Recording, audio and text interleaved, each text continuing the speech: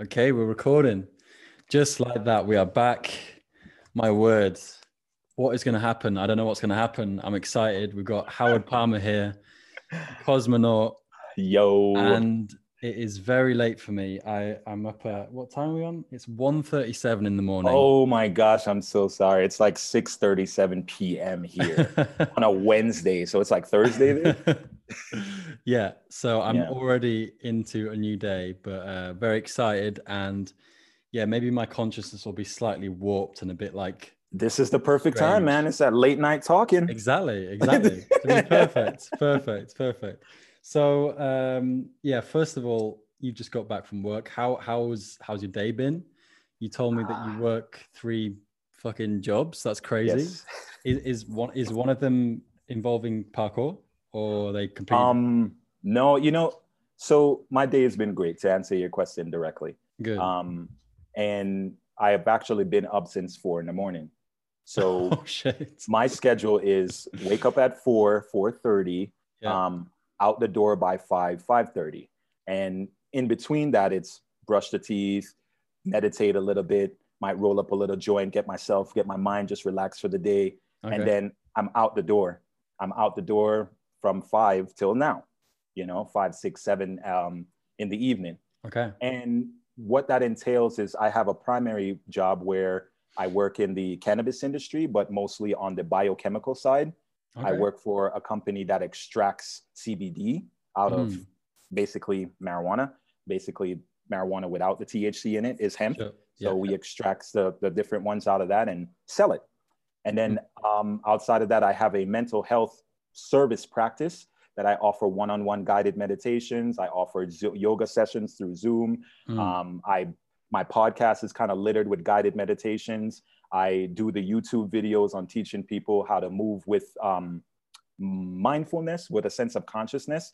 Mm. So last year, was it? February 2020, I got certified as a yoga instructor. And only because I've been doing yoga for about 5, 6 years prior to that, but I wanted to, well, like what I was mentioning to you earlier, I wanted to show myself that not that I'm also willing to learn it, but I'm also willing to teach it. Mm. And I struggled for a while to want to be a yoga instructor because I felt like the way I felt about parkour. The more you do it, the more you can instruct yourself. You don't need anyone to tell you how to do it. Mm. Now you can have guides, but we live in such a society here in the US that it's a hierarchy system that it can mess your mind up to think that you can't do something on your own without somebody guiding you to do it. Okay. And Mm. so you can't become innovative or you can't learn on your own. And if you do, then you're the castaway. You're the one that's not following the system because you're out on your own. And if you make it, oh well, if not, that's you. And so I really took sides with that because I Mm. love the idea of being guided and help. Coming from my community, we don't get a lot of help. But Mm. then again, I really love the idea, same breath from my community, that you need to start taking control of your life or the system will destroy you, you Mm. know? And so it's that sword. And Mm. I I just I want to help people, man. My Mm. past has been so littered in a way, and I've been blessed in a lot of way, but I have not been blessed in a lot of ways. And so I want to help people. I want to be an example if I can. Mm. Inspiration is good. I'm humbled by that thought, Mm. but I want to be an example. And so whether Yes. you like it or not, it's just there. And then at least from there, people can choose and be guided in their own direction. Mm. So I'm a certified parkour coach under Apex level 1, level 2.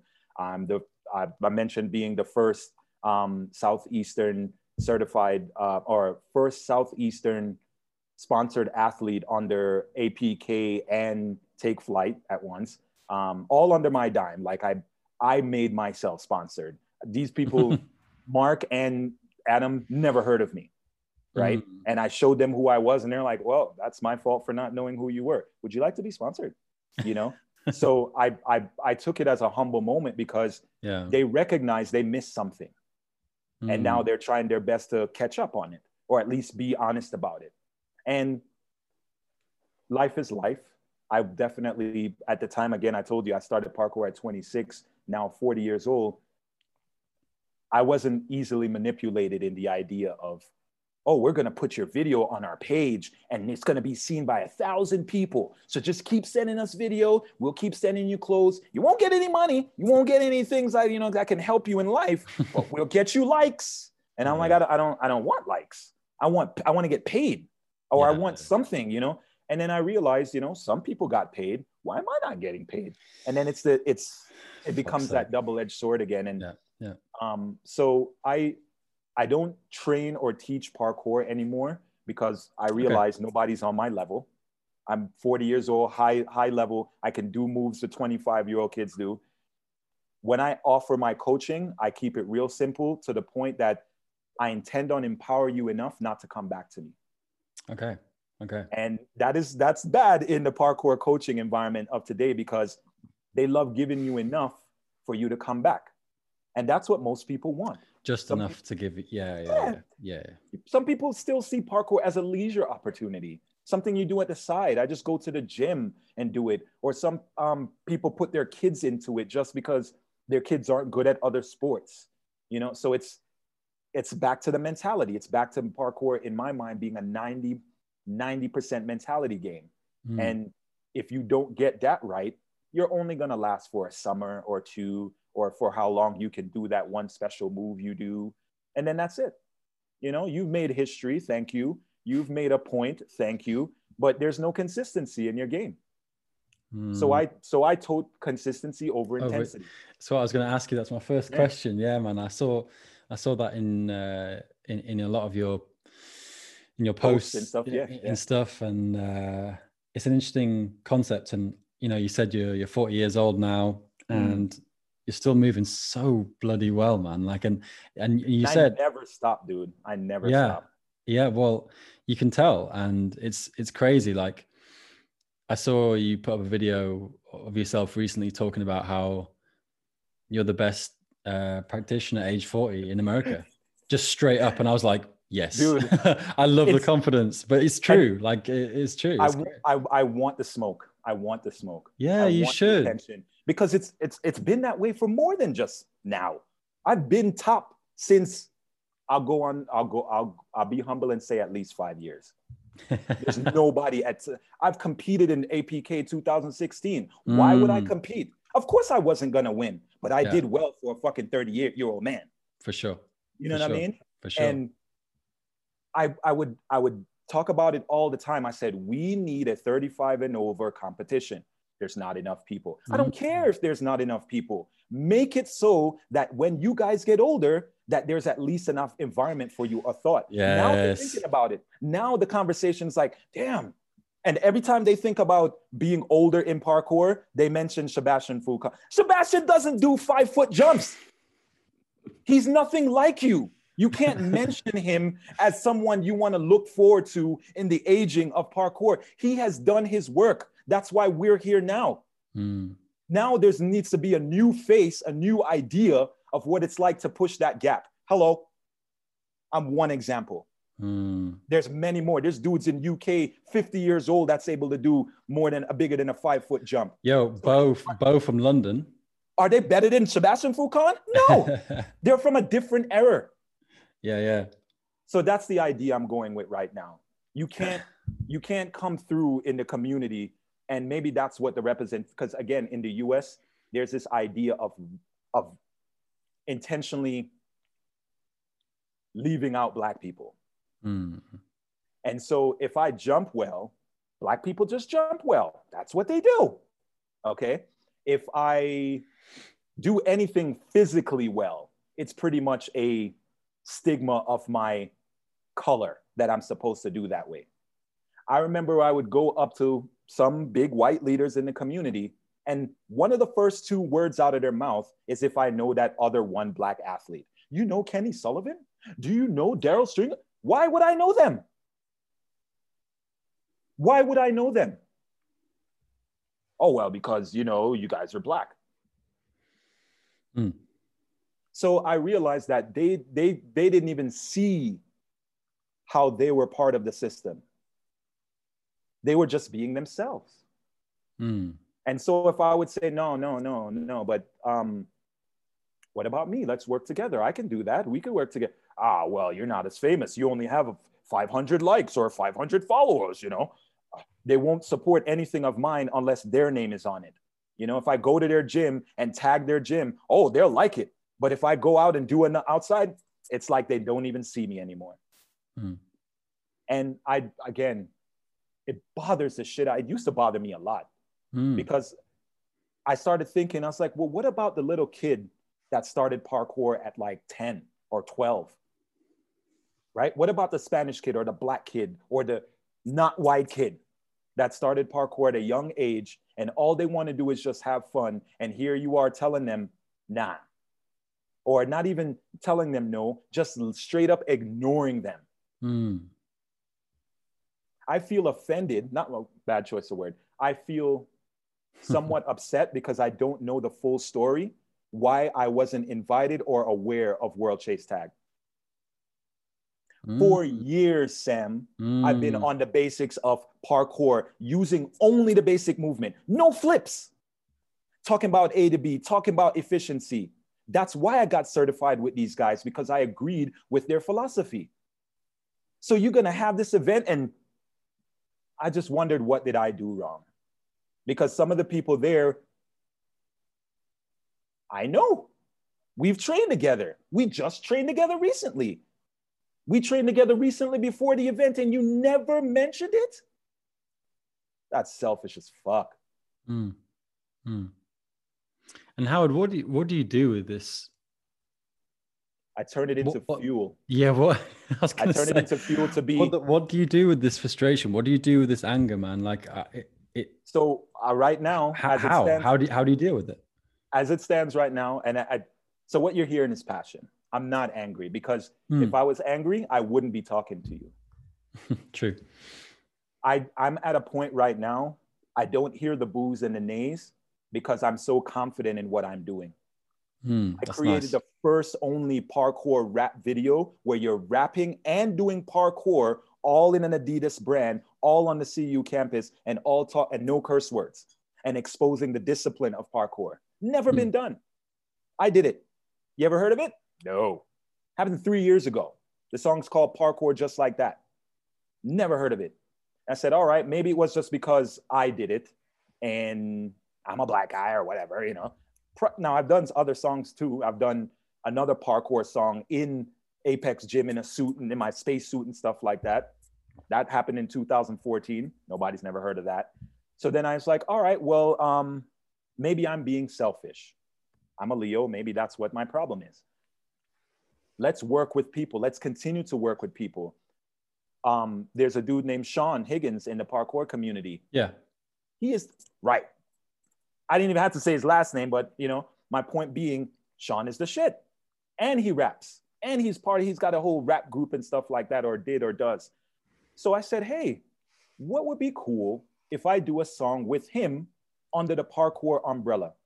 And we call it I'm an OG, because Sean's an OG in the Denver, Colorado parkour community. And I believe myself to be an OG in the Georgia community, if not the parkour Georgia community. So he said, yeah, let's do it. I said, perfect. So we did the song. It got a lot of support. I reached out to Alex Paulus to do the video. And I said, good. I got Alex Paulus to do the video, who's been doing some great work with Try Hard, and just his ideas on film is really edgy and I love it. Sean's the shit with flips, you know, and he could just do them all day, and he's a good lyricist, you know, and I'm top with the basics. Ain't no basic move I can't do, and I know how to rap, and I'm a part of the community like Sean is. We both coached that Path movement at the time. This would be a great opportunity to show the children and possibly the onlookers that these coaches and these athletes, because we were kind of riding the line of two, also have a self-love of verbal, this, you know, of rapping, that they're willing to bring that craft into this movement. And it helped other people too, who might want to bring their craft into parkour. Like they were back in the days, people wanted to do martial arts and parkour, but they're like, nah, that's tricking. You can't do that. That's not parkour. It's a bunch of kicks and stuff. Now, to some extent, you see martial arts in big movements where they're jumping and opening their whole body. They're disciplined, they're engaging their core.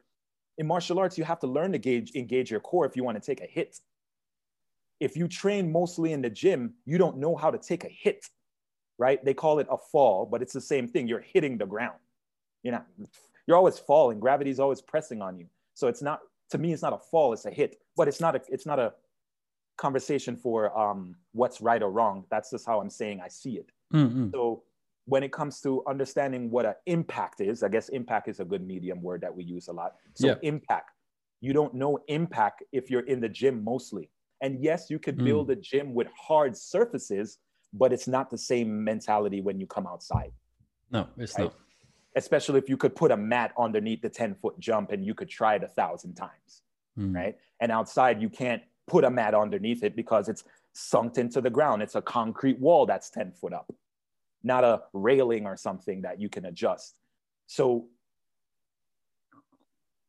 I take that energy to directly answer your question in a roundabout way, like I did, is that I just continue to grow it. I continue to share it. I continue to reach out with other people. I don't take it in and take it personal. I used to take it personal because I wondered, what was I doing wrong? Like, I'm nice to people, intentionally nice, like because we don't know each other.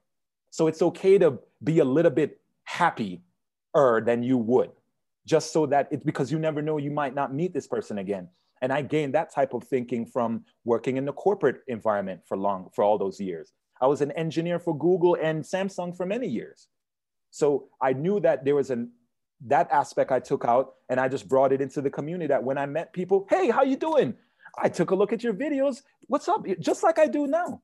It's not, I'm trying to find nice words because I sometimes my mouth is very vulgar.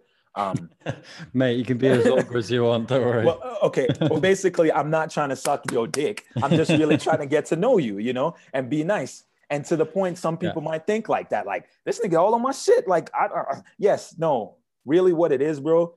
I really love the fact that you decided to be better for yourself. And that takes wisdom, I think, to be able to see that in others and then be able to support them. And in the parkour community, it's mostly young adults who don't necessarily see wisdom as something in their life. They see it like, yeah, like when I get older again, or Sebastian Foucault has wisdom, David has wisdom, but Callum has wisdom, right? But they don't see it for themselves. And I'm like, love all of that. Love all of that. Love the fact that these people offer you a sense of wisdom, but you too can have your own wisdom. Mate, I used to genuinely, sorry to interrupt. I genuinely, I was joking about this with my friend. There was a point where I was training, maybe like 8 years ago, and I remember like physically thinking I was Daniel Elbaka. Yeah. Like my mind was so it was so strange. Like, when kids like imitate people that they see on TV or whatever, and they know they get all the little facial expressions and all that. Yep. I realized I was training and I was like, I am him. Yeah. No, that's beautiful. It was lovely because it made me feel so confident in my movement, but it wasn't me. Right. And what's really nice is that, especially with this podcast, it's like really I'm finding my own voice. I'm finding who Sam is and who Sam can inspire. And that's really nice for me, because I'd say, I've had different issues with mental health and social interaction and things like that. And this is kind of like a conduit for me to be like, look, I want to learn from everyone. I want to learn from the best. I want to pick all the ripe fruit from people. And all this will give me so much nutrients to be like, well, this is me now, And all I would say in that's the same approach I had with like going out, like Daniel Arroyo. You know that name? Does that name ring a bell? I was gonna ask you about him. Yeah, that is okay. Yeah. Let me calm down a second. Okay, sorry. Okay. That is my best friend / greatest friend / No, really? I mean, to me, he may not see us that way. Yeah. And the reason why I say that is, I'm sorry, I get excited sometimes. Get so excited. when I saw him online, Yes. I found Daniel Arroyo's video online. I forget how, right? And it wasn't by recommendation, right? He had a parkour video out, and he had one video back in the day called Ball Boy, BALL Boy, Ball Boy, right? And he's at this part. You might know it. I mean, again, the guy is fucking famous. So he Tell me. His movement was very, again, with me, with my martial arts background, I could tell that this person knew what they were doing with their body. They weren't just chucking it, right? And then this was like back in the MTV days, you know, he was famous back then too. So there was a space where they were doing interviews on him and asking him about himself. Yes. And he mentioned his father. And important, what the most important thing I got out of it is that here's an individual that took his adversity, his mental adversity, and what I understood from him, and became impossible. I said, fuck, I got to meet this guy. So I hit him up online, didn't get much of a response. Then I drove down to Orlando?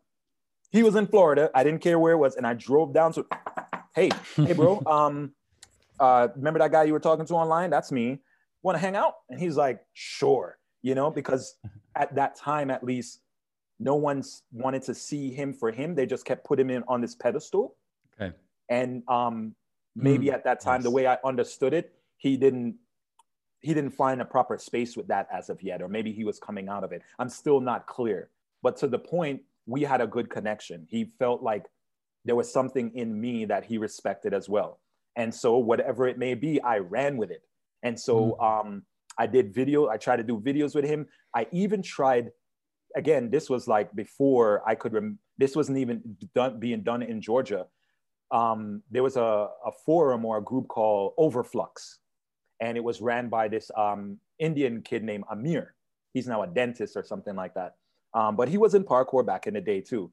And he used to run with the earlier school guys here in the US, like, wow, the name's drawing a blank. It's been so many years. But there were a set of people in the early 2003-4 ideas that were basically representing like the Yamakasi style of parkour here in the US. Okay. And I knew of them, but I only met one of them. And I did this whole video with him too. I did a rap song called Phantom of the Parkour Opera and stuff.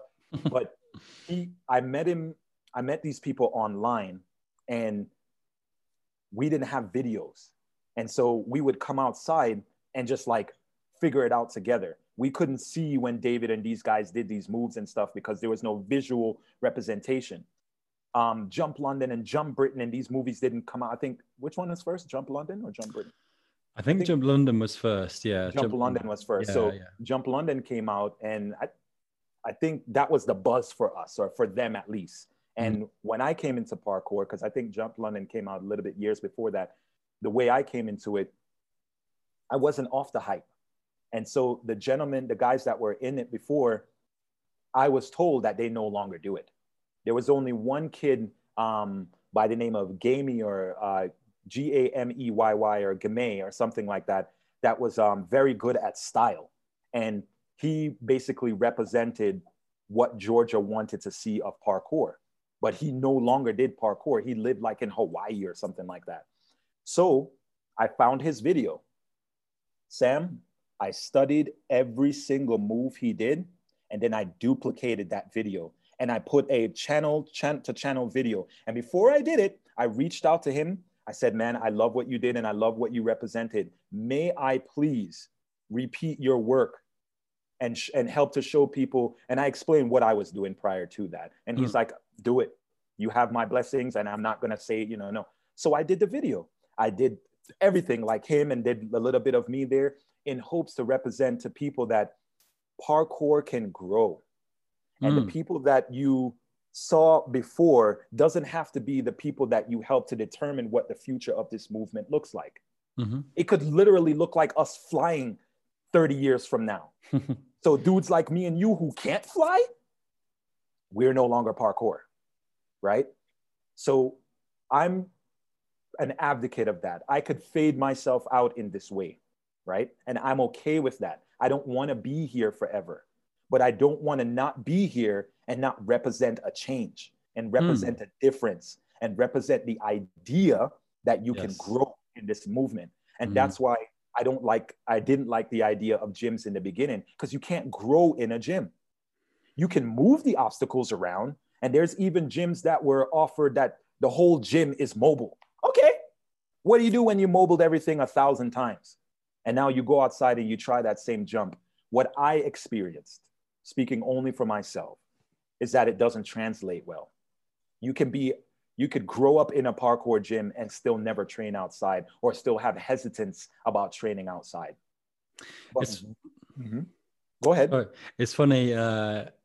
Just thinking about what you're saying now, I'm just imagining like the really top kind of gym athletes. Yeah. And it seems to me that, correct me if I'm wrong, but it seems to me that a lot of them started outdoors, came into the gym, and then got really sick in the gym, and then went back outdoors and kind of. But yeah, I think you definitely have a point that, like, if you just start in the gym and you can modify everything, then you're never building a tolerance for adversity. It's just harder. It's possible, because in all honesty, I'm a name dropper because I've been out here for so long. No one drops my name, but I drop people's name. So like Try Hard, they are a representation of children that started in the gym and took it outside to now that they're good.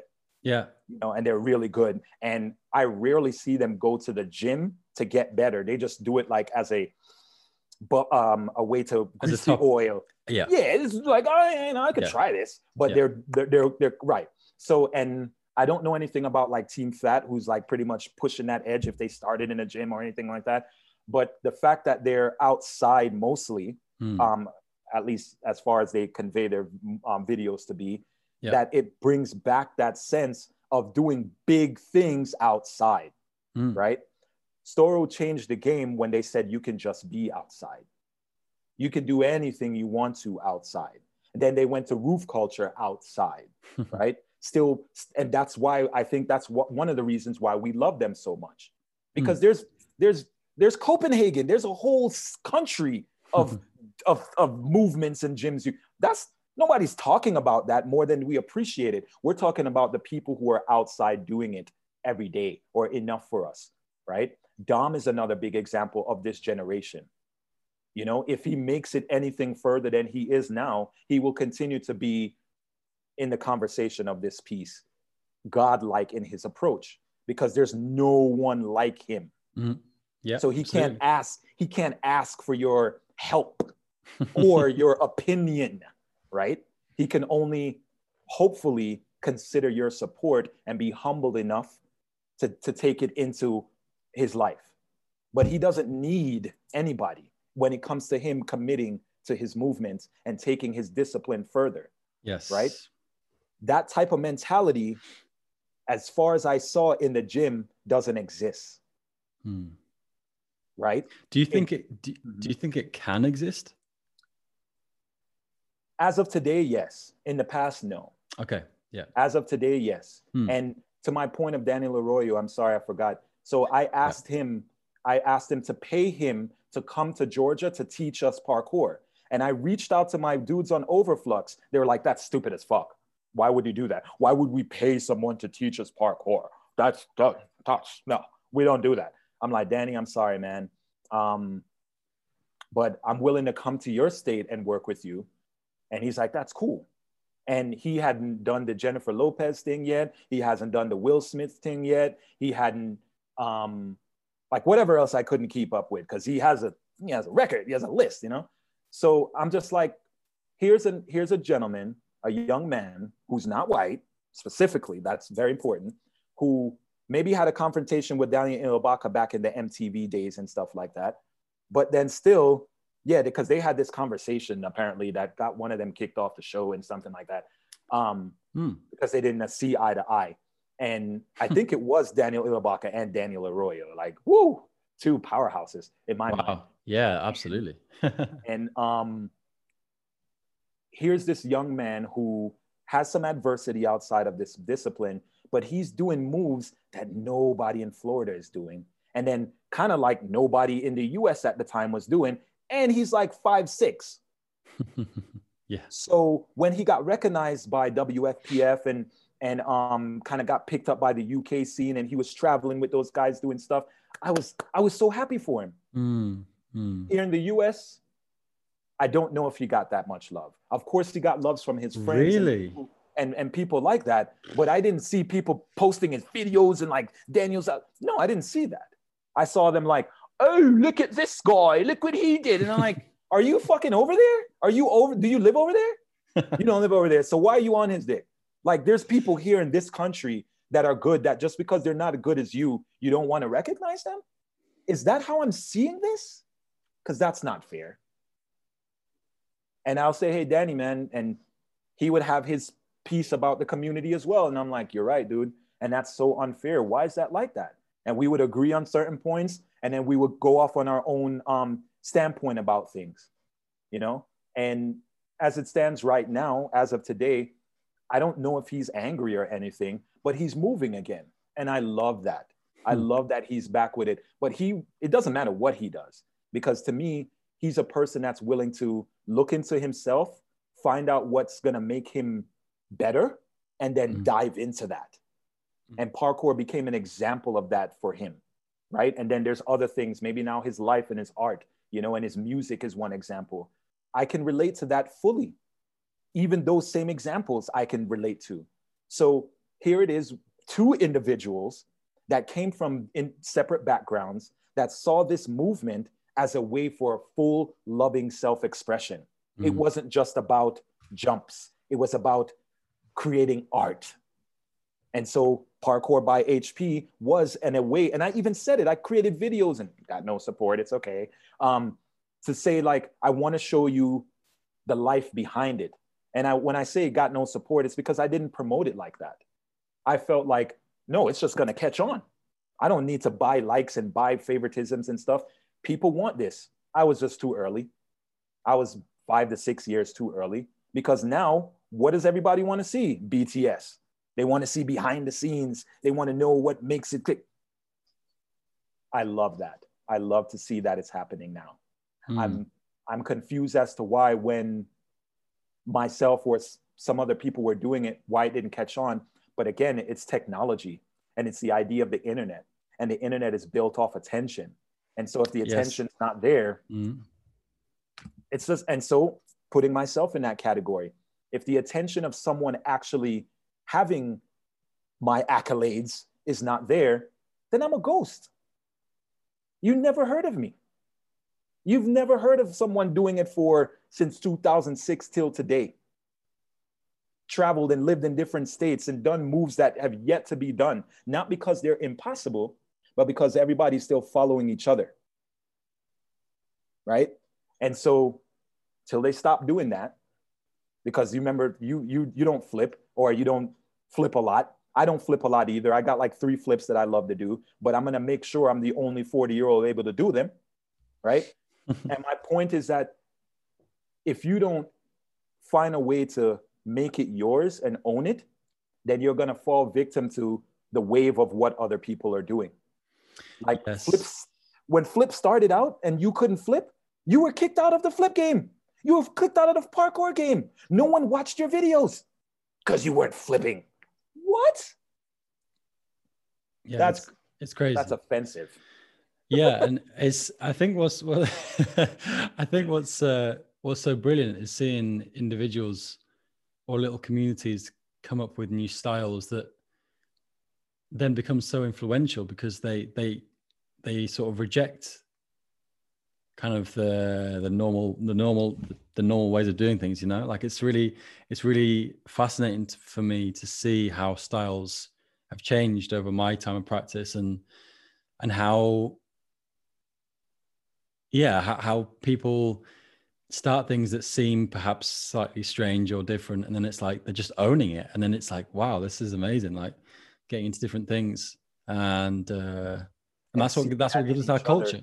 Yes, yeah, exactly. And seeing that in each other is what helps build the culture. Yes, sir. But what my point was is that I do find a lot of people lost in what their own self-expression is, because they're only watching content from other styles, and it gets to a point where you think, well, am I going to go out today and be like Ed Scott? Am I going to go out today and be like Andy Vole? Am I going to go out and be like Sam?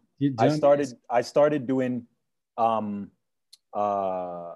flips off of things like 2 years back. So at 38, as long as it was 10 feet and above, I'm a front flip off of it. And I would look at it and work. And I have a compilation. It's not many videos, but it's more than 5 of me front flipping off of things. You know what a couple of people said to me? Who do you think you are? Do you think you're Dom? What? Look at what Dom does. Why would I think I'm him? But because they're still in that mentality of the follower. They can't accept, and it's not a negative. I speak in a certain way, so I do understand that. But they're not able to accept yet because you're following the crowd. If everybody started opening parkour gyms, everybody starts opening parkour. There was a time when there was no parkour gyms. And the idea of opening a gym wasn't a good thing. Then all of a sudden, insurance came forward, or license came forward, or money came forward. Now there's a fucking gym everywhere. Same as competition. Yeah. Yes, sir. Yes, sir. Yes, sir. And I'm not an advocate of competition if it looks to ostracize or separate someone, or looks to determine that if that person wins that competition, that they're the best. So when I put out that I'm the best, I'm not putting it out because I believe I'm physically adapt or better than another person. I'm the best because there's nobody that's been doing it like me for these years. That's what makes me the best. And I'm a part of the community. So Renee hit me up after I put that up and said that Renee from Parkour in Canada with Tom Coppola and stuff. He said, we need to get a competition. I'm like, word, let's get it. But in the back of my mind, I hope he doesn't think the competition is going to be the determining factor against my words. Because I'm not the best because I physically think that I'm better. No, that's impossible. I'm not. I'm not you and you're not me. What makes me the best is my history. What makes me the best is my consistency. What makes me the best is my capability in that discipline, the overall look. Like when somebody wins a Nobel Peace Prize, it's not because they did 20 push-ups faster than the other motherfucker. It's because they represent something more than just a push-up. So that's what I don't really favor about competition. They're using it as this tool that if this one person wins, so like when Joey Adrian wins the competition, I love that because Joey Adrian's got history. If somebody who wins the competition and doesn't have history, I'm going to respect that person, but I can't say I love it because they may have came from outside, just like Tim Ferriss. Tim Ferriss is another person that I read and love his book, but I hate the fact of the way he approaches certain things. Like when he won that Muay Thai competition and he won it in a way where it's never been won. And it was like a top one. And the only way that he won it is that he studied the what it took to physically get there. And then he did something drastic to his body and drastic to his discipline. And then he won. Now it made all the other guys that's been doing it for years trying to get to this top and win this competition, it made them look like shit. But if you really understand what's happening, it can't. It can't take away from the history that you put in and the discipline that you've offered yourself. Just because this guy who came out of nowhere won the competition, he won it because he was smart. And smart people don't play fair, right? So now you got to get smart. Don't let it take away from you. So I take that same breath into what's happening. I've been doing this for so long. I'm injury-free. I dislocated my pinky doing a palm spin in a gym for somebody on mats. That's my only injury. Everything else, every video that I drop is from the same day of training. I don't save clips. I don't want you to think I'm hot now when I'm just sitting at my house eating Cheetos. I want you to see my video, I'm hot now because I'm hot now. So you can get a full representation of yourself. So you can see someone, yeah, man, that shit is depressing when I see a video and I know your hair is much longer than that now. But I get it. It's the idea of attention. And if the moves you were doing didn't get attention now, you could save your clips and start posting and hashtagging the fucking shit out of it. And then everybody likes you now. Okay, you win. Come check me in 5 years. Sam, if I can do the move 5 years ago, I should be able to do it now. That's my philosophy. It's not reverse for me. It's not like, oh, my knees, my back. Now, mind you, if I work 3 jobs and I'm up by 4 and in the bed by 10, I'm moving and meditative all the time. I stretch all the time. I call it, what did I call it? I come up with creative things. I think I said the other day, I posted on Instagram, it was snack training or snack something I said. But I was trying to define or put in an umbrella how throughout my day, whether I'm sitting with my wife or I'm outside doing something, I'm just moving. I might stretch. I might do some air squats. I might stretch my body. I do some joint movement. Being certified as a personal trainer and a yoga instructor and a martial artist and a parkour coach, I read these books. I didn't buy the certification, so I had to put the knowledge somewhere, and I found space in my life to put it. So now I'm a machine. I am a machine from 4 to 10, but not a machine where I don't know myself, because there's a lot of collective meditative moment. I wouldn't be able to provide you with guided meditations. I wouldn't be able to lead you through a sense of calm if I didn't expose myself to that level of discipline too. It's just that I'm also very excited, like this moment. I'm not on anything. I'm just sweating and excited because I get to talk to someone who's willing to take the next level, to take the next step, who's not just talking. So like when I went on Height Drop, I love Brandon. Brandon's another big fan Shout of out mine. Brandon, yeah. Yeah. Shout out Brandon Douglas all day. And when I went on his podcast, I said, man, I love what you're doing here, because at least you're just opening the conversation. Brian Prince had a podcast before his, similar effect, but it didn't catch on. And so Brian even announced it. He promoted Brandon's podcast and say, go to his podcast instead, right? So he kind of gave him what's the word I'm looking for? The kudos to move forward in sense of the a parkour podcast in the US, right? And Brandon's philosophy about Height Drop, initially he just had it in the background. It was there. He didn't really want anybody. He didn't want to promote it. He wanted people to just run up on it. And I'm like, that's cool, but you represent so much, dude. You've won competitions. Like there's probably little kids, and I'm one of them, and like inside myself, who looks up to certain moves that you've done.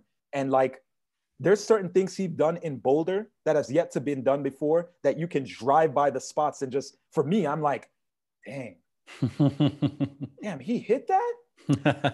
Dang, and it's just being able to see the history and the legacy of someone like that and know it. And maybe he had that persona of himself, but then it was gassed, and thinking he was the shit, and he had to get rid of it. Okay. Because he admits that too, he admits that there's a point in his life where he just too gassed about it and thinking he was better, and he had to like calm himself down or whatever happened in his life to kind of bring him to the acknowledgement of the truth. But it doesn't take away from his capability and his skill set. He's still good, for wherever he is now. Let's hope he can continue that way. And so my point is that when you're good that way, and when you have the opportunity, you should share that shit. You should share it and step into a realm that you're so confident. Like Bruce Lee has this statement, is like, I didn't come in this world to live to your expectations, so I don't expect you to live into mine. Right? I like that idea. I love those words, because if I'm living to your expectation, then of course I'm going to think you might live to mine, and then I'm going to judge you, and then I'm going to find blame, just like what you asked me earlier. If I sound angry, it's because the conversation has yet to be resolved. So it's still in that energy of itself. I learned something interesting recently. Someone was saying that whenever anger is present, it represents a task that needs to be done. Yes. And so I don't want to take away from the energy of that by talking on it calmly. No, it's still there, and it's still fucked up. Of course. The fact that you don't know of me is a problem. And it's not because I'm good. Why should you only know about the good guys? And if you check it, I am actually good, but good in a different way. I know you're good. I know you're good in a different way. So again, back to the attention. And I know it. It's not for something I portray. Back to me coaching. When I coach people, I intentionally coach them enough to give them enough jewels to go home and take, so that if they come back to me, it's with more. They're coming back as a better person. They're not just hanging out with me every Tuesday at 7 because they paid for this class. Do you teach? Go ahead. Do you do any like private teaching? Do you do any like street mentorship stuff? I used to. Now I'm because of COVID and because of and not really COVID. So again, back in America here, police brutality and racism has been the foundation of this country. And I've been exposed to it. My friends have been exposed to it. I've had guns drawn on me by dumbass cops. Within the last 2 years, with it being so exposed with George Floyd, I cried for like a week straight. I couldn't understand why I was crying though. I had to go back into myself and realize that all that pain that I used to see and listening to in the gang music and be a part of, because I was in a gang, be a part of, it was just hurting me now. And I kept seeing how I contributed to it and how much it's killing us. And I watched the video of George Floyd and I just couldn't stop crying.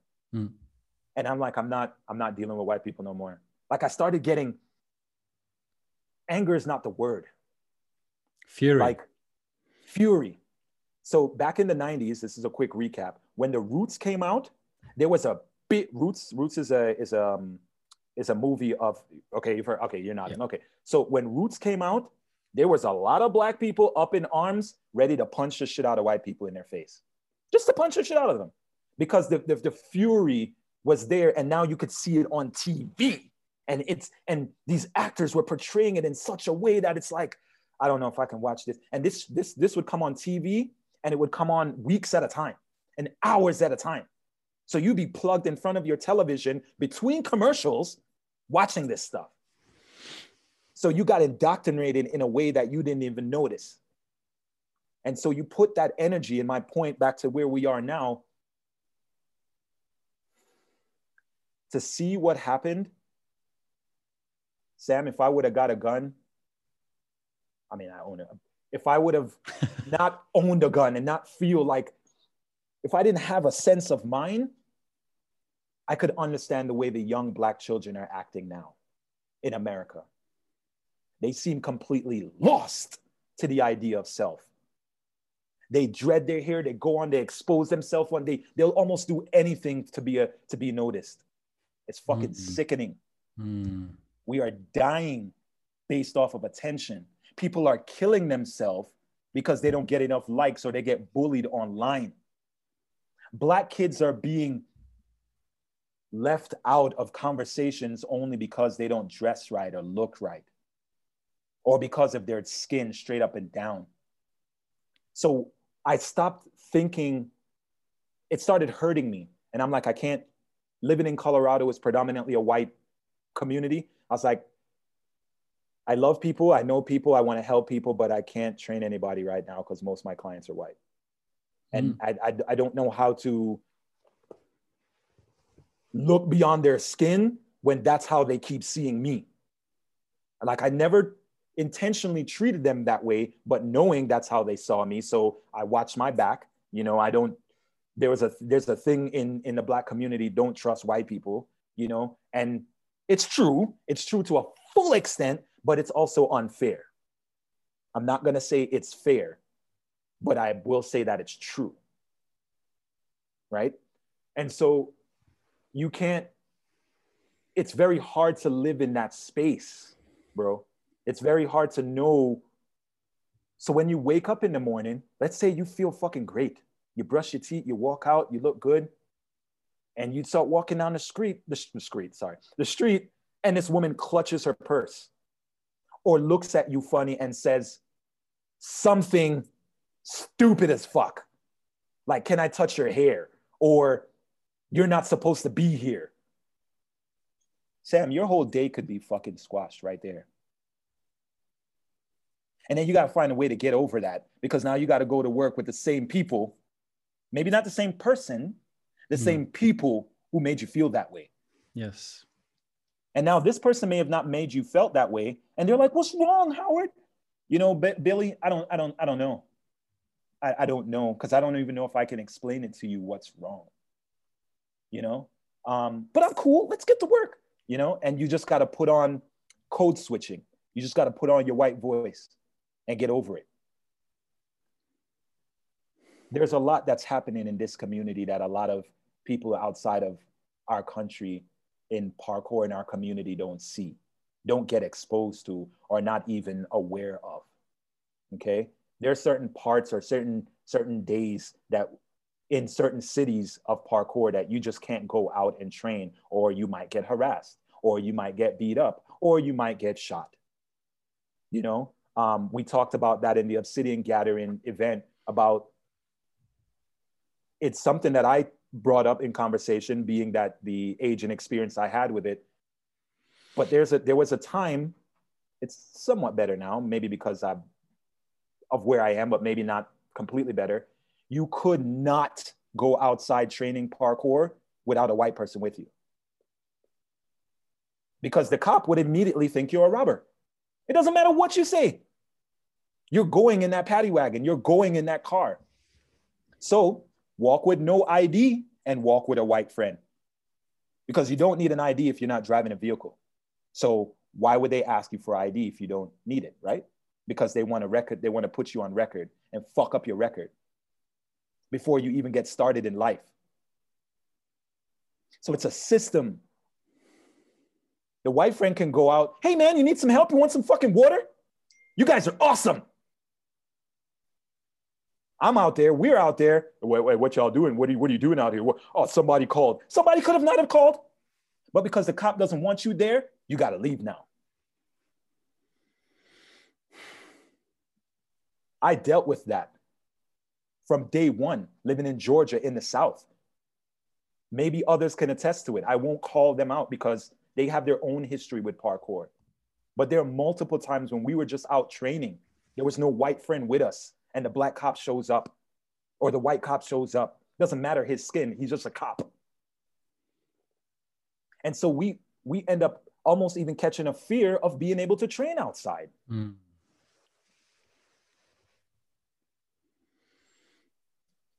We need the conversation that I feel needs to be had in the US, because maybe it doesn't apply to other countries. And it doesn't mean they can't have a voice or in support to it, because parkour is our medium, but they may not be able to fully relate, right? It's almost like as a dude in parkour, we can't fully relate to how a woman might feel in parkour. We can hear her out, and we might be that one guy that just wanted to help. But did she ask you for your help? You know, so it's understanding a woman's position in the same medium that we're doing. And then in the example I'm trying to give for the outsiders in the US, trying to understand our position in the same medium. Daryl does a great job, and then Dan Dye is a new one that does a great job to politically represent the injustice, what's happening. Mm. The only thing, not the only thing, what I represent outside of what they're doing in my belief is that I represent what was happening inside of the culture. They represent the political aspect that's affecting the culture, and they talk about it, and they do it very well. I don't even know half the stuff they know. But what I do know, which they have not yet shown that they know as well or as versed, is the community of it and the people in it. Like there's not a person in the US that's been a top level athlete or that's a gym owner that I haven't met or known or doesn't know me. Not one. But yet I could go to different gyms. I remember meeting Andy Taylor, Mr. Blue Hair. I've known Andy from days, got pictures with Andy, used to hang out with Andy. Andy came to Colorado after leaving Philly, trying to start over his life again, trying to help parkour build. And he's like, I think he was here for a good year or so, maybe 6 months to a year. And he didn't even know I was here. No one mentioned my name at all. And I'm like, Andy, I've known you since Florida. When we used to host those jams and I would come down from Georgia and video, he's like, yeah. And I was like, no one mentioned me? And again, this is not the idea of, I need to be mentioned. It's a part of the community. It's a part of keeping us together in conversation so that if someone is here in the state that you know or we know, we work together. So it doesn't have to be, you have to wait 5 to 10 years for children to grow up in parkour to then be old enough to work in parkour. There's actual people that can converse and work together. But there's that missing conversation. And again, in Howard's mind, only in Cosmo's mind, because I've yet to talk to people about it, that it's twofold. It's the idea of race, and it's the idea of longevity. Mm.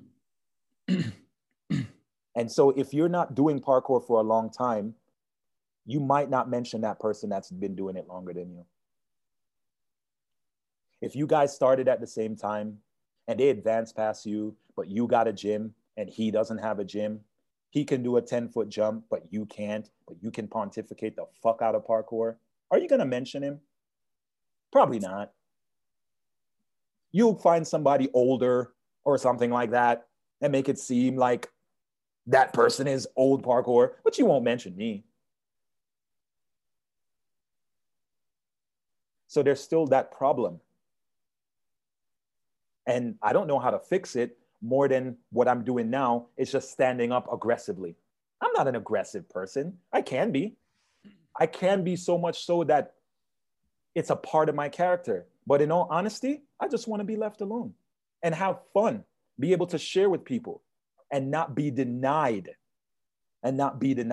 So I stood up. I am the best, not because I'm cocky, but because I have 4 to 5 different Instagram and 3 to 4 different YouTubes and years of training of the videos and connecting and work. Where the fuck you at? Why haven't they used what I've done in support? So maybe it's the person. So let me die, but at least my work would be there. And then maybe somebody white or maybe a young woman would pick it up and it would be acceptable then. But I'm not going to stop doing this because you don't like it or you're not talking about me because you not like me. Why would you need to be like me? Think again, Yamakasi, parkour was created by a bunch of immigrants. Did they walk around saying that they need to be like each other? They supported each other and pushed each other. Why aren't we doing that now? Why is there a name of one person and that person's name just lasts the whole fucking, just lasts, that's it. Nobody else's name can come up now. It's just unfair. And maybe because of the position I'm in, that's how I feel, but I'm trying to also look at it from the outside in, trying to get past myself and look at the work. And hopefully,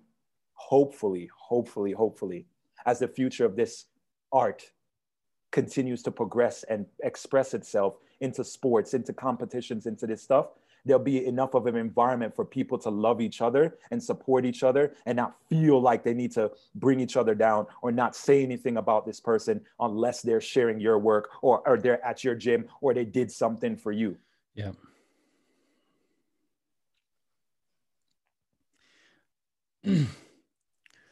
Damn. Yeah, I'm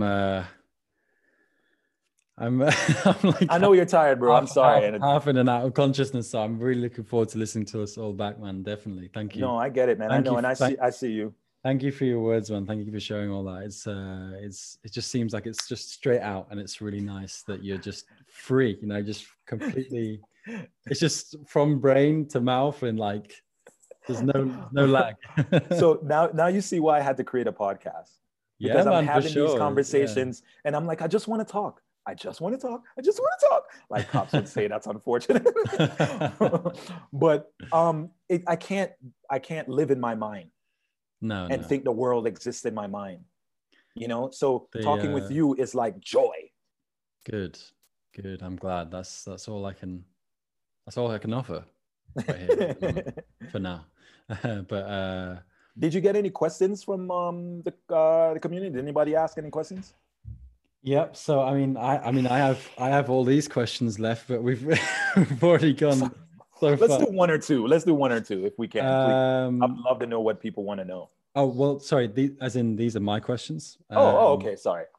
Yeah. Let's get a couple of these in, and then I think we only had one question from a young guy who I'm already very fond of from India that seems to be following my podcast, and awesome. I'll ask his question after this one.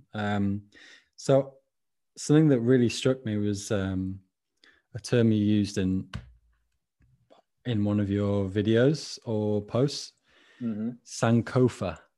Oh, yeah. And so for listeners, this is apparently the importance of reaching back to knowledge gained in the past to use in the present. And for me, I'm actually working on a video in my hometown with my family. And I'm trying to kind of recreate a lot of the movements I did like 10 years ago. Ooh. And it's a super interesting experience for me. But also seeing that phrase, I was like, wow, that's like exactly where I'm at the moment. So please tell us more about this, if you will. Well, it's an African term. I think it comes from Ghana. Yes. And like you said, it is a sense of going back and getting in. So sometimes I have to calm down. My body is like, whoa.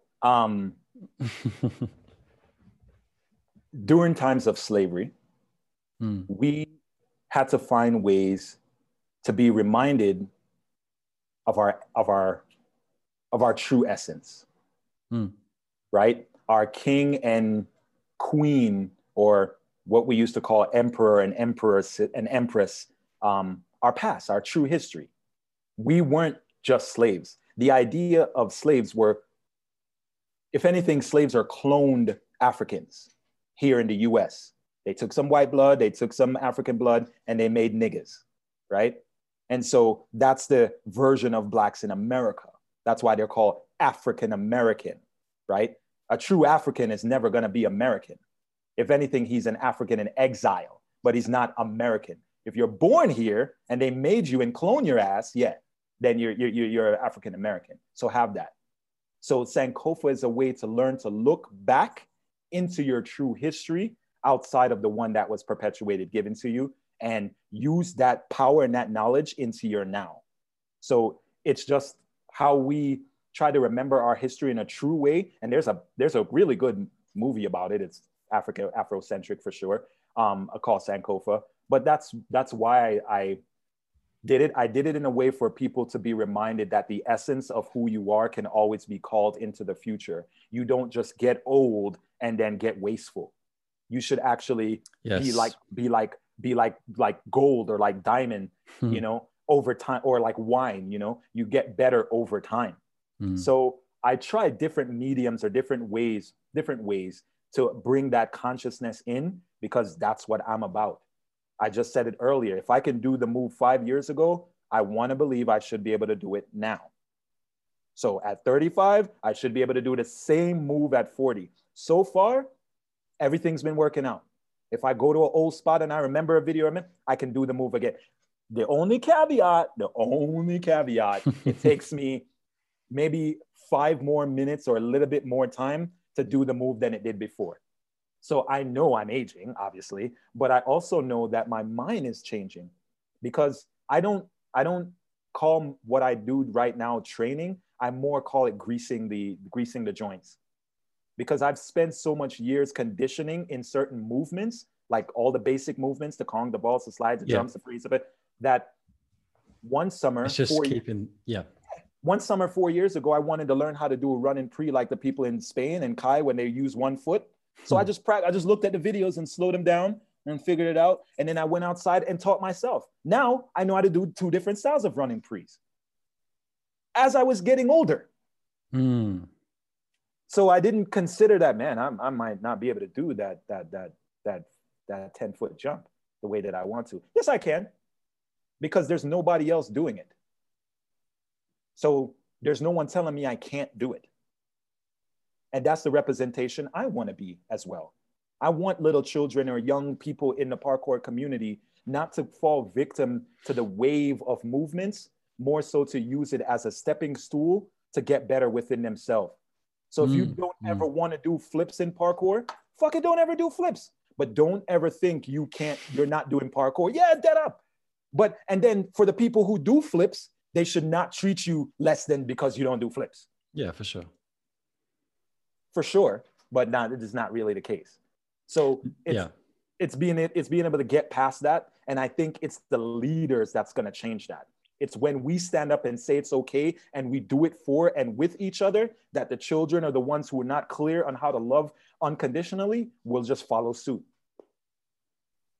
So we just have to change that paradigm. Change the idea that parkour is not just for white boys. Change the idea that Sebastian Foucan and David Bell are not just the only old face of parkour. Yes, they're the creators. Yes, Yamakasi. Yes, you got Gravity Style, Malik. You got all these people that no longer move on a level that's efficient, that you still keep calling up as a way to define what old parkour looks like. You can't do it. It's a setup. Because when they get older and they possibly might be as good as me or better, let's hope they're better. That's my point of even setting this bar to subconsciously get in your mind and fuck with you and make you do better. Yeah, like Mike Tyson used to do, get in their heads. You know, now I'm saying it, I might lose my energy and lose my power, but that's a part of it too. Not that it's also true, but also to get in your head to push the bar. So that when I get old and decrepit, if I make it that far, and they're going to be like, yo, do you think this will happen? It's like, no, I wanted the bar to be pushed so far that if it was going to be pushed anything further, it had to be an impossible thought. And so, Luke Albrecht? Is it Albrecht? Yes. Everyone knows Luke. It was until I came around, that Luke's movement wasn't defined. Really? I call it Luke core. Yeah, I noticed. Yeah. Not to say that people weren't coming up with names and saying things, but he has his own style. Exactly. They kept making it parkour and they kept trying to move in a sense like him, but no one went to go train with him. No one went to go do his exact movements that I saw. So guess who the fuck did? I did. And I trained with that guy and I made him and asked him to teach me how to be like him, how to be a Jedi, how to move like that. And I can't do it. I tried. So then I realized he's on a completely different level. And he might die before you guys realize that. And that's the unfortunate part. Shout out to Luke, man. Shout out to Luke. Shout out to Luke for ages, dude. For ages. Like, easily one of the most creative in the game, 100%. Easily. Mm-hmm. And yet, do you think is he super well known in the US, like generally? Yeah, because I would say he's a celebrity in the US parkour community. Interesting. Children force their parents to go see Luke. Right. Okay. Wow. It's that real with Luke. And as far as he conveys himself to me, he's a humble guy, but he doesn't take no shit. Good. You know, he's not going to be bullied or made fun of his movement just because you can't do it. He knows that's why people may have made fun of it in the past. It's because they couldn't do it, not because there was something wrong with it. Yeah. You know? So it's dudes like that I love and admire and, hope to build my own version of that legacy. If not, then I want to be their fan. I want them to live and die and remember that there was at least one person that thought the world of them, because I do. Not as an individual, but because of the work they do. And I'll wear their clothes. I'll buy their material. I'll support their work. I'll repost their videos. I don't give a fuck because they deserve it. Yeah. They deserve it. Not because you know them, not because they move like you, not because they won a competition. No. Just because they're good people and they discipline the fuck out of themselves. And like Luke, he has a whole new path that, again, I don't even know. There might be another generation before kids can move like Luke. Yeah, I think you might be right. I tried moving like him, and I'm pretty capable on my body, and I could somewhat move like him, but I would love to try. I would love to try, man. I'd love to what I go would and train love with him him. to do, what I would love him to do is create a movement video and challenge people to do his exact movement, and then give a Yeah. paragraph sentence about it.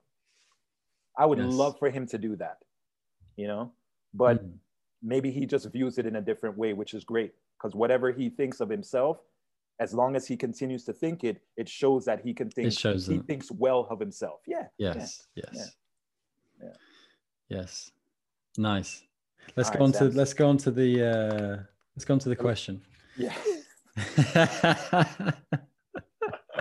Probably your longest episode ever. I'm sorry. Bro, Right. don't worry. It's all good. It's all good. Like we could go for hours, but I definitely No, I know you gotta sleep, and I I'm got conscious. other stuff to do before my night. Okay, let me just find it. Where are we? Oh man. Okay, I'm shutting down. Okay, where are we? This is great. I feel like when you kind of losing sleep, you feel a bit drunk. Yeah, yeah. I actually did a podcast with someone or one of my students. We had a one-on-one, and not a podcast, a Zoom call, and I had to get up at like 3 a.m. and it was like 1 o'clock in the afternoon, and I was like, and I got up at 2 to give myself a whole hour to prepare for a 30-minute session because I had to be so, awake. So I get what you're possibly going through, man. Let's just power through these questions. And again, thank you so much. No, it's funny, man. It's making me laugh. Okay. Where are we? Okay. Here we go. Okay. Okay, it was worded slightly strangely, so I think I understand what he means. So this is from my boy Kunal Sharma. Yes. Yeah, he's all over your podcast. Yeah. Amazes me. I love it. He says, he said, don't feel like conditioning or training or just slacking back. How do you approach this thing mentally? Does he mean don't feel like conditioning or training? Oh, okay. So when you don't feel like conditioning or training, you just want to just sit back and chill. How do you approach that mentally? That's his question.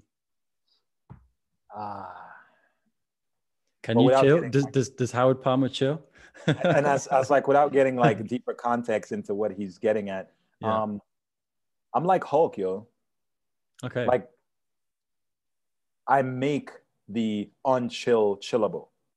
Like I find peace in the chaos, because to me, like as I meditate and get better into the idea of self and using and learning this knowledge, I don't read spiritual books or philosophies of other people. I think there's enough books in the world. I don't think there should be any more fucking books in the world. I think there should be more readers in the world, more people who are willing to read and comprehend and turn that learning into wisdom, right? Because we can repeat the fuck out of something somebody says and post it online and make it sound good and get all the likes and it's a quotable, but you don't know what it means, the wisdom behind it. So I don't personally think there should be more books. There should just be more understanding of the lecture that's out there. And the way that I remain calm in that breath away I come from mine is that I don't get too caught up in my body's ability not to do something. The jump will always be there. You have to be ready for the jump. The body, and maybe because I'm old, I shouldn't be saying this, but the body is resilient. It is the mind that you have to break. And I say it in a sense because I've seen overweight people. Like in America, it's predominantly a lot of overweight people, and in the UK, but in America, we have a problem with obesity. And I'm like, how does the skin stretch like that? Like, how does look at his fucking neck? Oh my, and I'm just I look at skinny people or even myself, and I'm like, man, if my stomach stood out that far, how could I fucking breathe?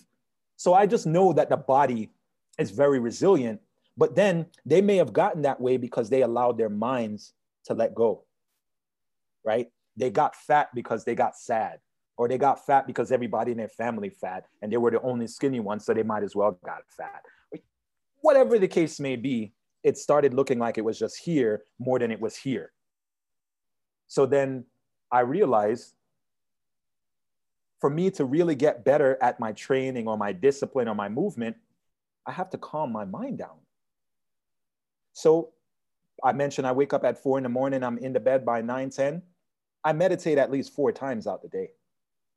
And I do an active meditation where I might be walking and just being grateful, saying words like, I appreciate myself, I protect myself, I love myself, I listen to discipline, you know, I say those things. Or it might be a stillness meditation where I'm sitting there for 5, 10 minutes breathing, you know. Or it might be a learning meditation where I'm learning something and trying to digest it. Like this book that because learning, to me, learning is a skill.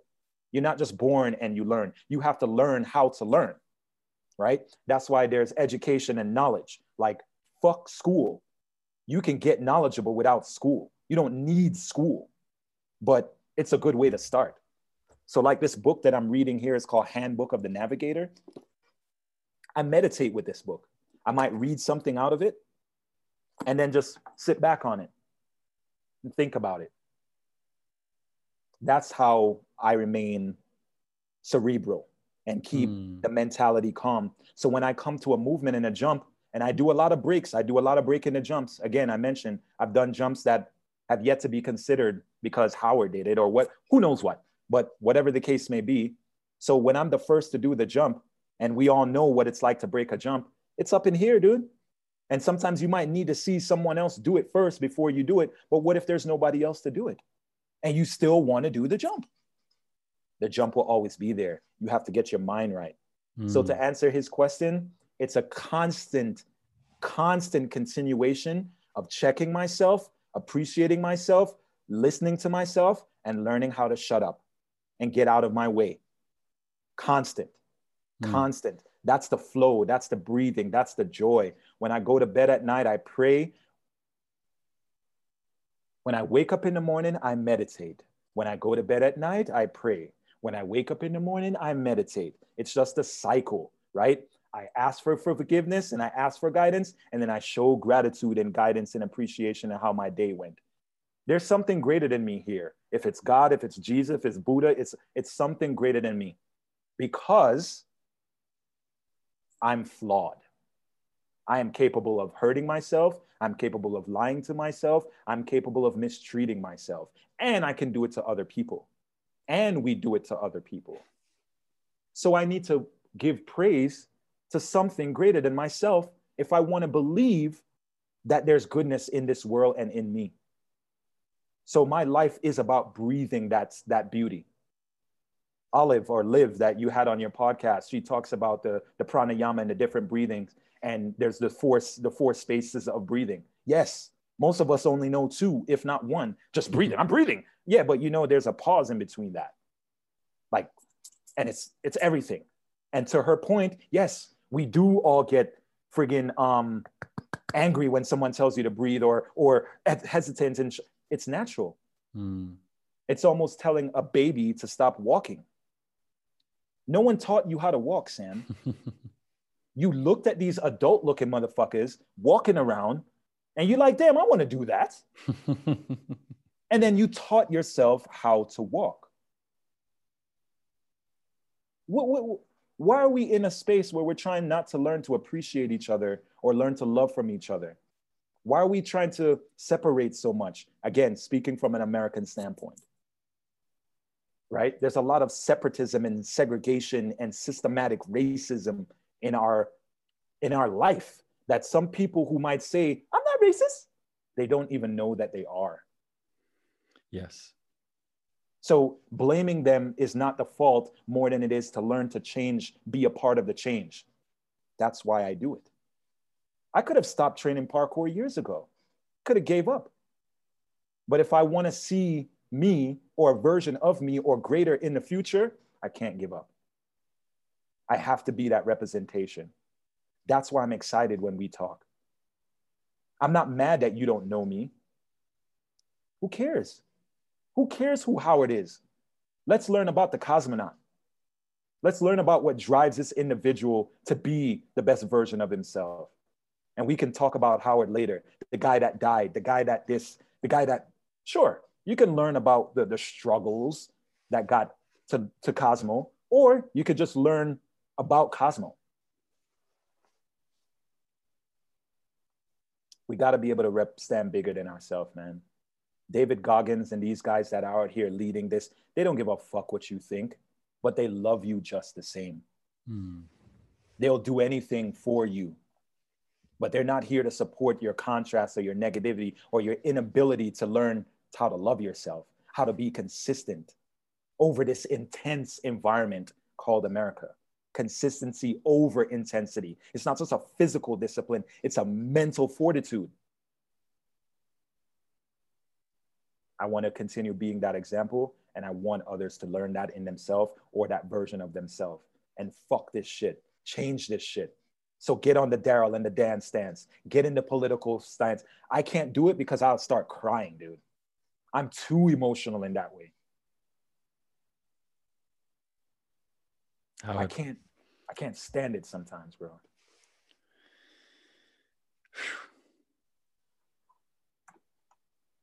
Keep up the good work, Sam. No, get up, man. Don't ever stop this shit. Don't ever stop learning and finding out about others people. And we have the medium of parkour. We do. Damn. Sorry, hold on. I just thought of something that. It's good, man. All right. It's good. Just keep up the good work, man. We need this. We need people like you and like Lewis who are willing to just, and Brandon, but more like you and Lewis who are willing to step up and say, I have a podcast and I want people, not just to have it, which is nothing wrong with that, but step up, man. Step the fuck up. Step up and step out. And you don't have to do it like me. Maybe because of where I am in the position I'm in, I got to start exposing motherfuckers, but you don't have to do it this way. You can just continue doing it the way that you're doing it now out of the love and appreciation.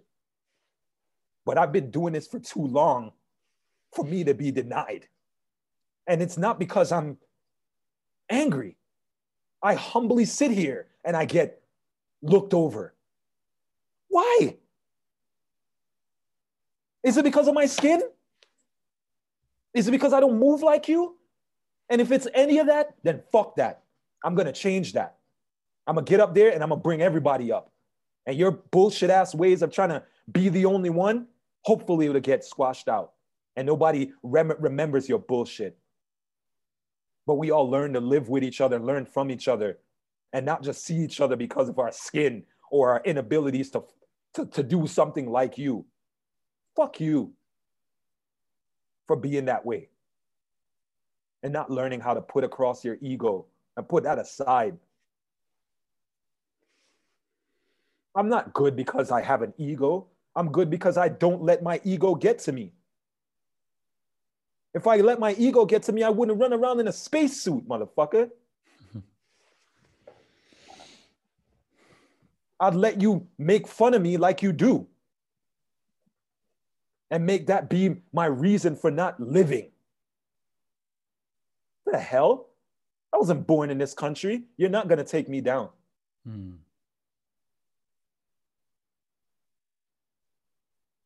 I'd rather live on my feet than die on my knees. And all this thought shouldn't be in parkour. But in the US, in the environment that I'm in the way that I see it, in the person that I am, like, here's a question for you, Sam. How'd you hear of me? How'd you hear of me? Why did you want to have an interview with me? How did you hear of me? I attended the Obsidian Gathering. Thank you. Have you heard of me prior to that? No. Now knowing that I'm here, should you have heard of me prior to that? Yes. That's my point. It has nothing to do with me. But because there's not a conversation enough. Shout out to Josh in Storo. He doesn't even know the representation he has here in the US. Shout out to Josh, man. Yeah, I'd love to But speak to Josh one day. He shouldn't have to have that position, though. My point being, he doesn't need to hold any race or culture or anything on his shoulder. I know. He should continue to be free and happy. Yeah. But because there's such a lack of it here in the US, he's forced on a pedestal that he's not even aware of. Because he gets to work with those white boys often. Just that simple factor.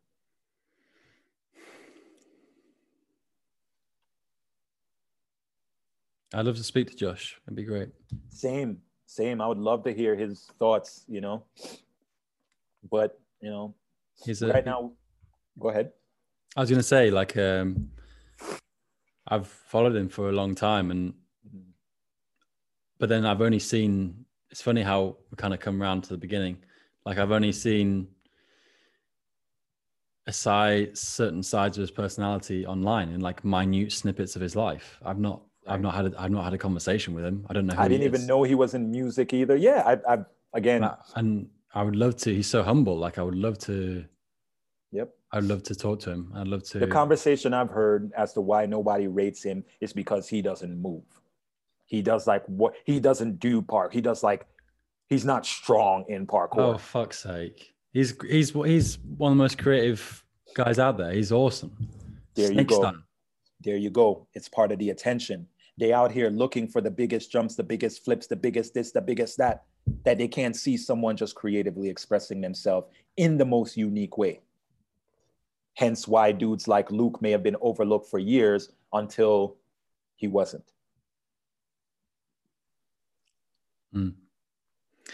Howard, keep doing your thing. I'm definitely going to keep trying, bro. I'm not going to not stop trying. That's all I can do. We could talk for a long time, but I am losing consciousness. No worries, man. Thank you for taking this space. No, it's fine, man.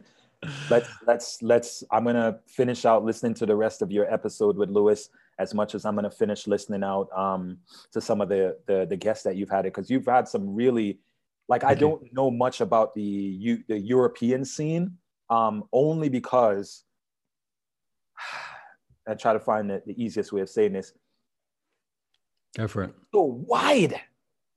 The Europe scene, in the way I'm looking at it from here, there's not the idea of there can only be this or only be that in that scene.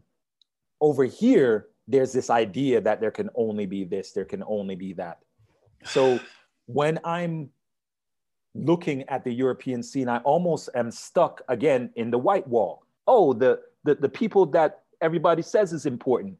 I have to like open the blinds to kind of see the Sam Altimas, to see shout out Sam. Yeah, dude, we'll talk here for all days if you're gonna bring up Sam. So I just kind of just put it out there. But there's some other dudes that I follow, and they're not necessarily black, but that it's almost like it's hard to see them. So what I do is I wait for a certain energy of them to come around, and it looks like in the example of, hey, you know who you remind me of? Or have you seen this video? Or YouTube might suggest the video. And that's how I learn about the European scene or the people behind the big names, right? And so I don't try to learn their names or know them, but there's some really great people that you have exposed me to that's where I'm like, man, I should have known about this guy.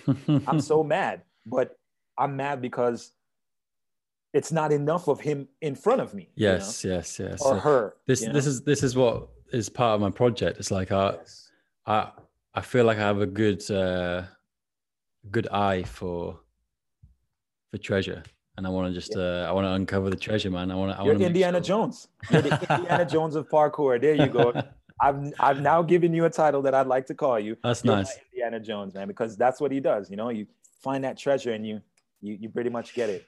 That's what I'm trying, man. Yeah, I'm super interested in the people, especially who are not getting enough recognition, love, attention, however you want to call it. And that's it's such a simple thing. Yeah. I just turn on my camera, I turn on my microphone and listen to people, ask questions. There's nothing to it. And I will say in that light, You know, the same energy that I'm sharing about how I feel like I'm not being noticed, I still get a lot of support too. I don't, I mean, that is kind of why I'm here as well. My likes aren't there because I paid for them. My likes are there because people still support me.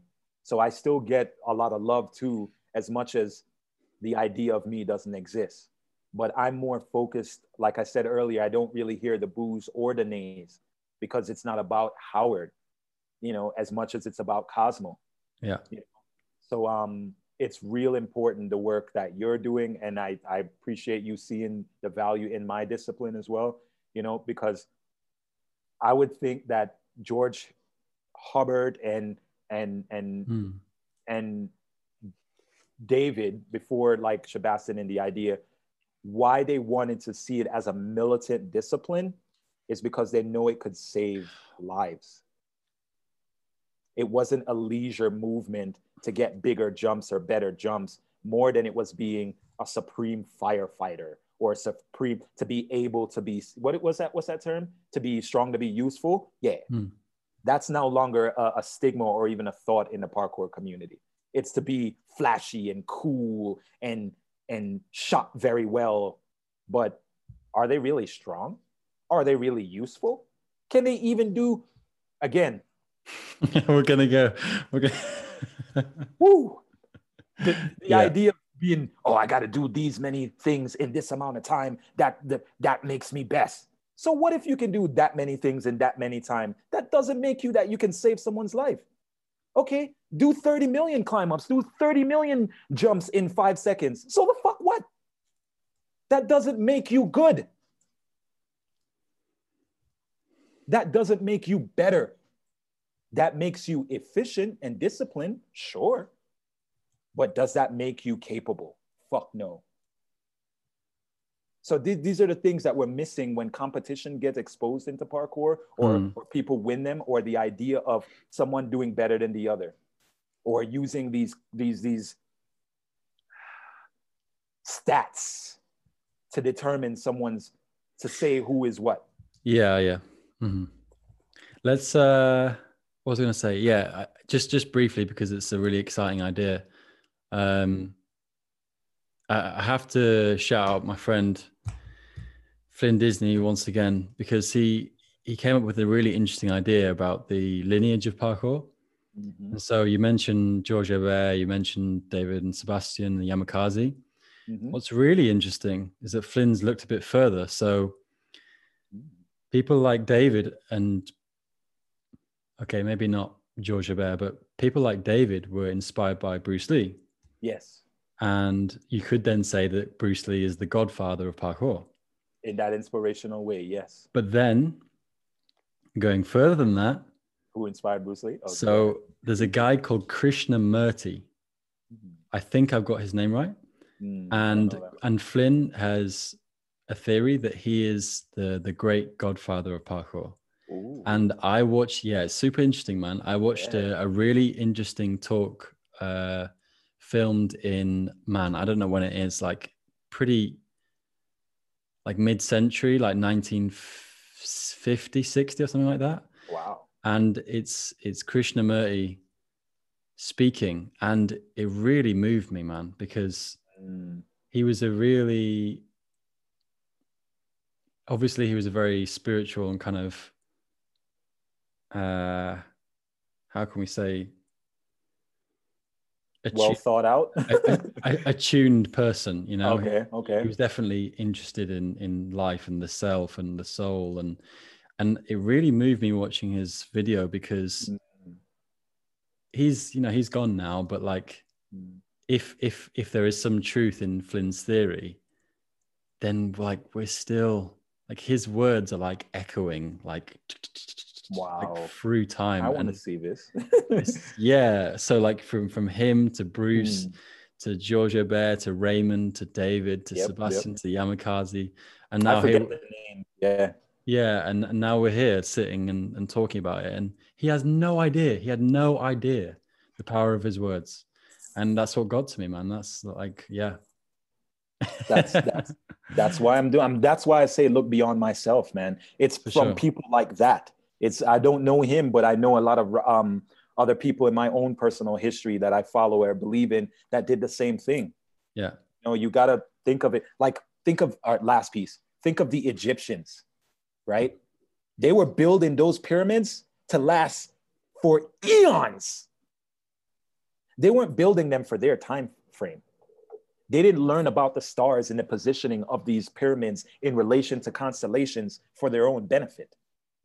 They were trying to live forever, right? So if you think of, if you think that everything you do is in the forever mind frame, you're going to do it big.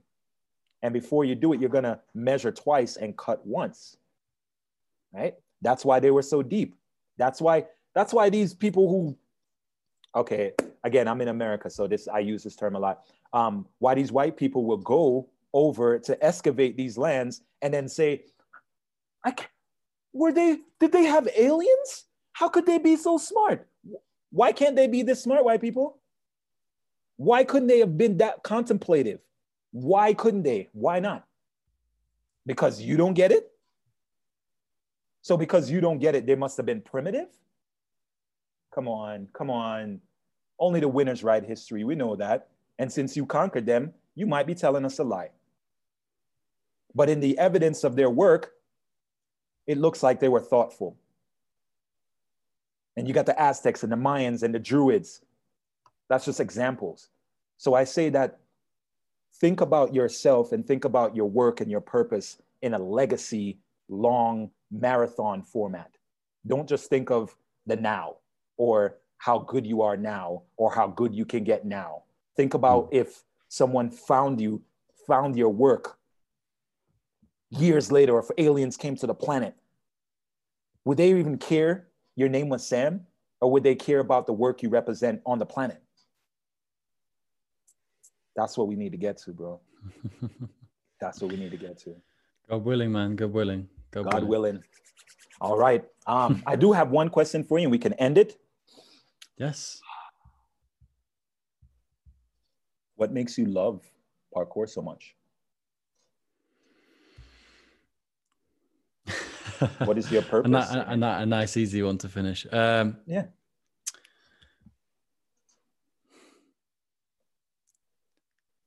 I think honestly, the reason I love parkour so much is because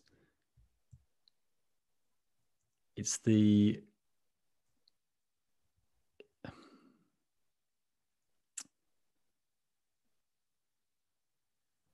best tool I've come across to help me in some way realize myself. Same. It's because you grow up and you are swimming in potential. Mm-hmm. You are surrounded by potential. Your whole life is like, it's like electricity in the air. Like your potential is in everything. And what the hell do you do with that? You don't know what to do with that. You don't know who you are going to become. You don't know what direction. It's chaos. You don't know what direction you're going to go in. And parkour is like a tool that I picked up and helped me sculpt myself. That's why I don't like when they call it a sport, because no sport can do this for you. Martial arts is a martial art. It's not a martial sport. You can turn it into a sport. But that's why I ask you that question, because I really believe you see love in this expression. And you see the self, the loving self in it. Yes, bro. It's the self-love. It's not just physical feats and show offs and likes. It's literally how it evolves you as a person. And then you taking that into other aspects of your life.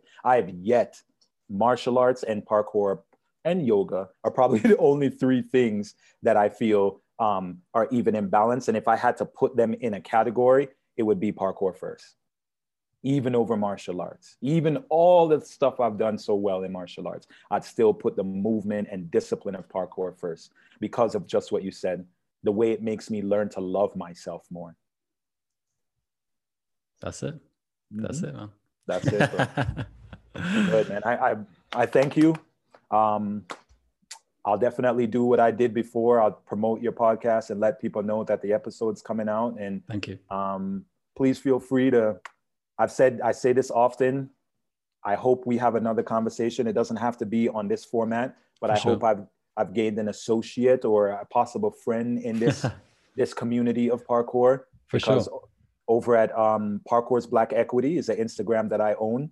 And I started that in relation to bring more Black people in parkour up front and letting their work be known. I hope that platform either doesn't need to exist anymore or finds a home in the community. Yeah, I'll put all the links for people listening. All the links will be above in the description. YouTube, all the links in the description below. If you enjoyed this episode, which has been a whirlwind of an episode. Wow. I want to apologize. No, please. Okay. Mate, no. This is the point where you don't apologize. I think I'll be super interested to listen to this back several times. And I'm sure... I just went at the fire hose with you. That's all. That's all. You should. I was just here. I saw you just taking it, bro. You're like, and I'm like, damn, Howard, calm down. I was like, he didn't know who you were, so he just had like a few questions. He didn't know you were gonna do this, and I'm like, all right. So no, it's like you're speaking for your life, bro. I love it. It's amazing. It's really, honestly, really great, really great. And when I'm in a more lucid state, I will have some more eloquent words to say about this. But for people listening, if you enjoyed this, you can hit follow on Spotify. You can hit subscribe on YouTube. Subscribe. And go and check out Howard's work. Go and check out what he's doing, his mission, his movement. Don't forget about his movement. Yeah, just I would say follow me on Instagram at Only Black Cosmonaut. If you follow me at Only Black Cosmonaut, all one word, you'll find Blackstronaut, which is my parkour page. You'll find Parkour Black Equity, which is my way back to the community. And even you might learn about the videos and the rapping and the movement that I've done in relation to like my give back to the community, you know? So I'm out here. I want to be able to be a part of this history too, you know? And I want young Black men and young Black girls and people who feel ostracized. You don't even have to be Black, but just to feel accepted. I want you to know that you can be accepted in this art and in this discipline. Don't be afraid of it. Don't let the commercials and the camera fool you. There's a sense of love here. And if you don't find it, create it. Lovely. Okay. On that note, thank you everyone for listening. Thank you, Howard. Yes. And we'll speak again. Man. If not, then I really love this moment. So thank you so much, Sam. I appreciate that too, man. And thanks for the listeners for spending 1 hour and 47 minutes. Till next time. Thank you. Until next time. There we go. There we go. Parkour. That's how we say it. That's how we end it. Parkour. All right. Bye.